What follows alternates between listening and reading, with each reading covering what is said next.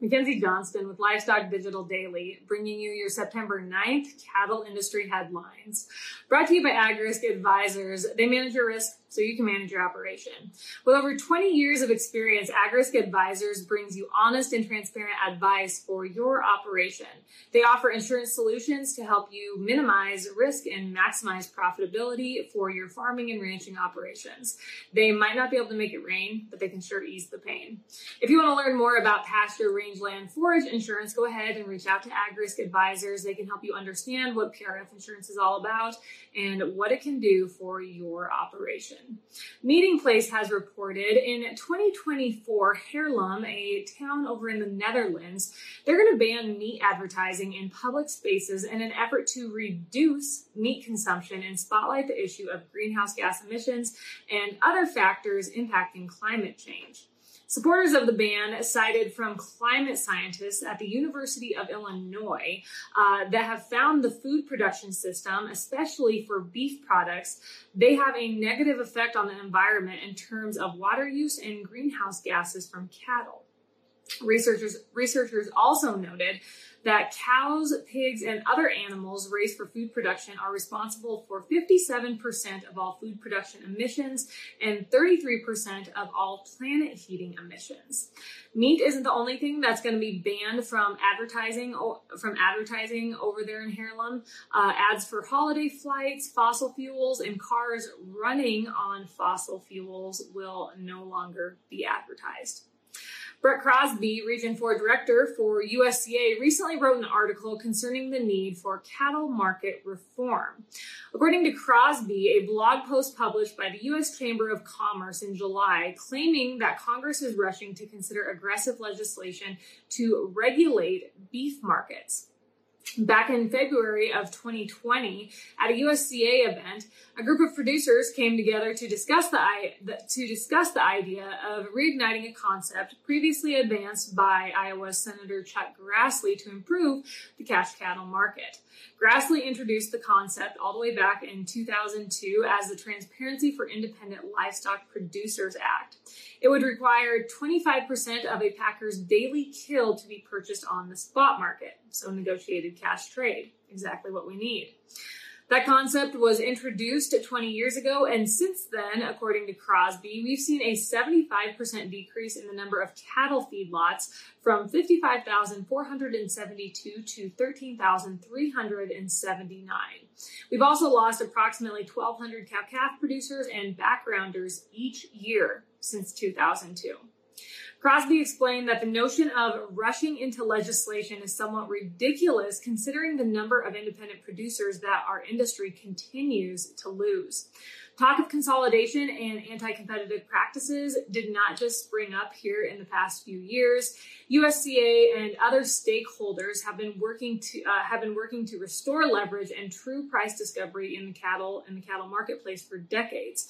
And Crosby believes that the passage of the Cattle Price Discovery and Transparency Act and the Meat and Poultry Special Investigator Act would represent a significant step toward increased leverage and true price discovery. At the end of the day, the U.S. cattle and beef industries need a referee to ensure a competitive playing field free from interference. We also need to make sure that we have a healthy and viable cash market to keep our independent producers in business. Crosby closed by saying it's time to set aside the interests of multinational meat packers and secure the future of our sovereign food system. Very well said. Today's cattle market highlights are brought to you by Circle 5 Cow School. If you want to learn how to preg check your own cows or start AIing, Circle 5 Cow School is definitely the way to go. Almost every week, they are hosting classes somewhere between Texas and Tennessee. In a couple weeks here, they're going to be hosting a school down in Winsboro, Louisiana. If you are in that area, I encourage you to check it out. Otherwise, I encourage you to check out their schedule at www.circle5cowschool.com. That is the number 5 in there. Or you can go ahead and just give them a follow on Facebook. Howdy there. I'm Matt McKinley with the Burning Daylight podcast. If you ever wanted to make a podcast, well, Spotify's got a platform that lets you make one super easily. And then you can distribute it everywhere and even earn money. All in one place for free. It's called Spotify for podcasters, and here's how it works. Spotify for Podcasters lets you record and edit podcasts right from the phone or computer. So no matter what your setup is like, you can start creating today. Then you can distribute your podcast to Spotify and everywhere else podcasts are heard. Video podcasts are also available on Spotify. And if you like my show, Fence Post Politics, with my buddy Aaron, that's the place to watch it because it's all video all the time. And we share videos, we comment on videos, we share news articles and funny memes. So it's pretty cool. And also, if you want to take your conversations with your fans to the next level, your question and answer and polls are the best way to get them talking. You can attach that to your podcast there, and you get valuable interactions with your fans. And with Spotify for Podcasters, you can earn money in a variety of ways, including ads and podcast subscriptions. And best of all, it's totally free with no catch. And that's that is true. Supposed to do a testimonial here.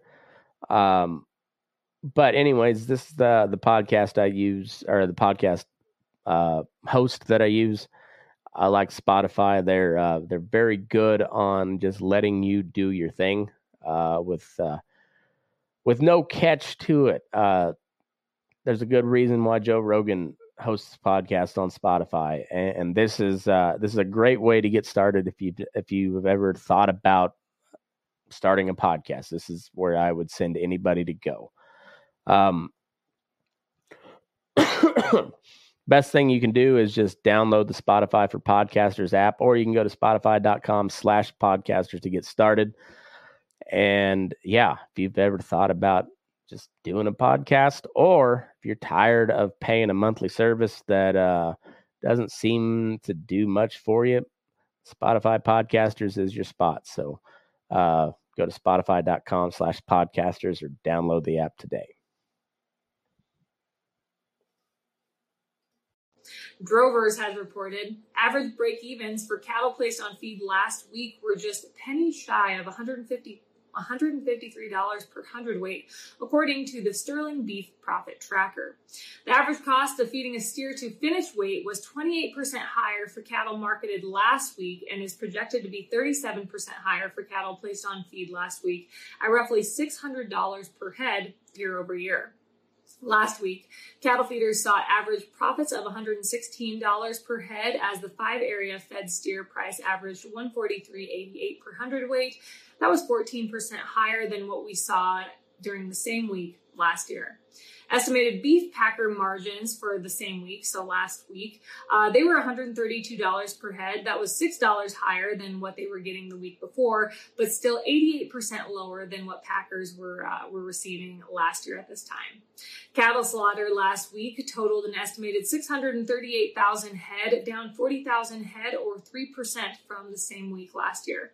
And speaking of cattle slaughter, according to Cassie Fish with the Beef Breed, USDA's actual slaughter data report released on Thursday showed the fed slaughter for the week ending August 27th at 533,320 head, the largest weekly fed slaughter of 2022 and the largest fed slaughter occurring in August since 2010. Pretty significant. This is proof that plants are running better Monday through Friday. Beef demand is still strong, and packer margins, even though they are smaller, they are still acceptable. That is all I have for you guys. That is all I have for you guys this week. I hope everyone had a good week. I hope everyone stayed cool. It looks like it's finally going to cool down here in central Nebraska. You guys have a wonderful weekend, and I will catch you next week.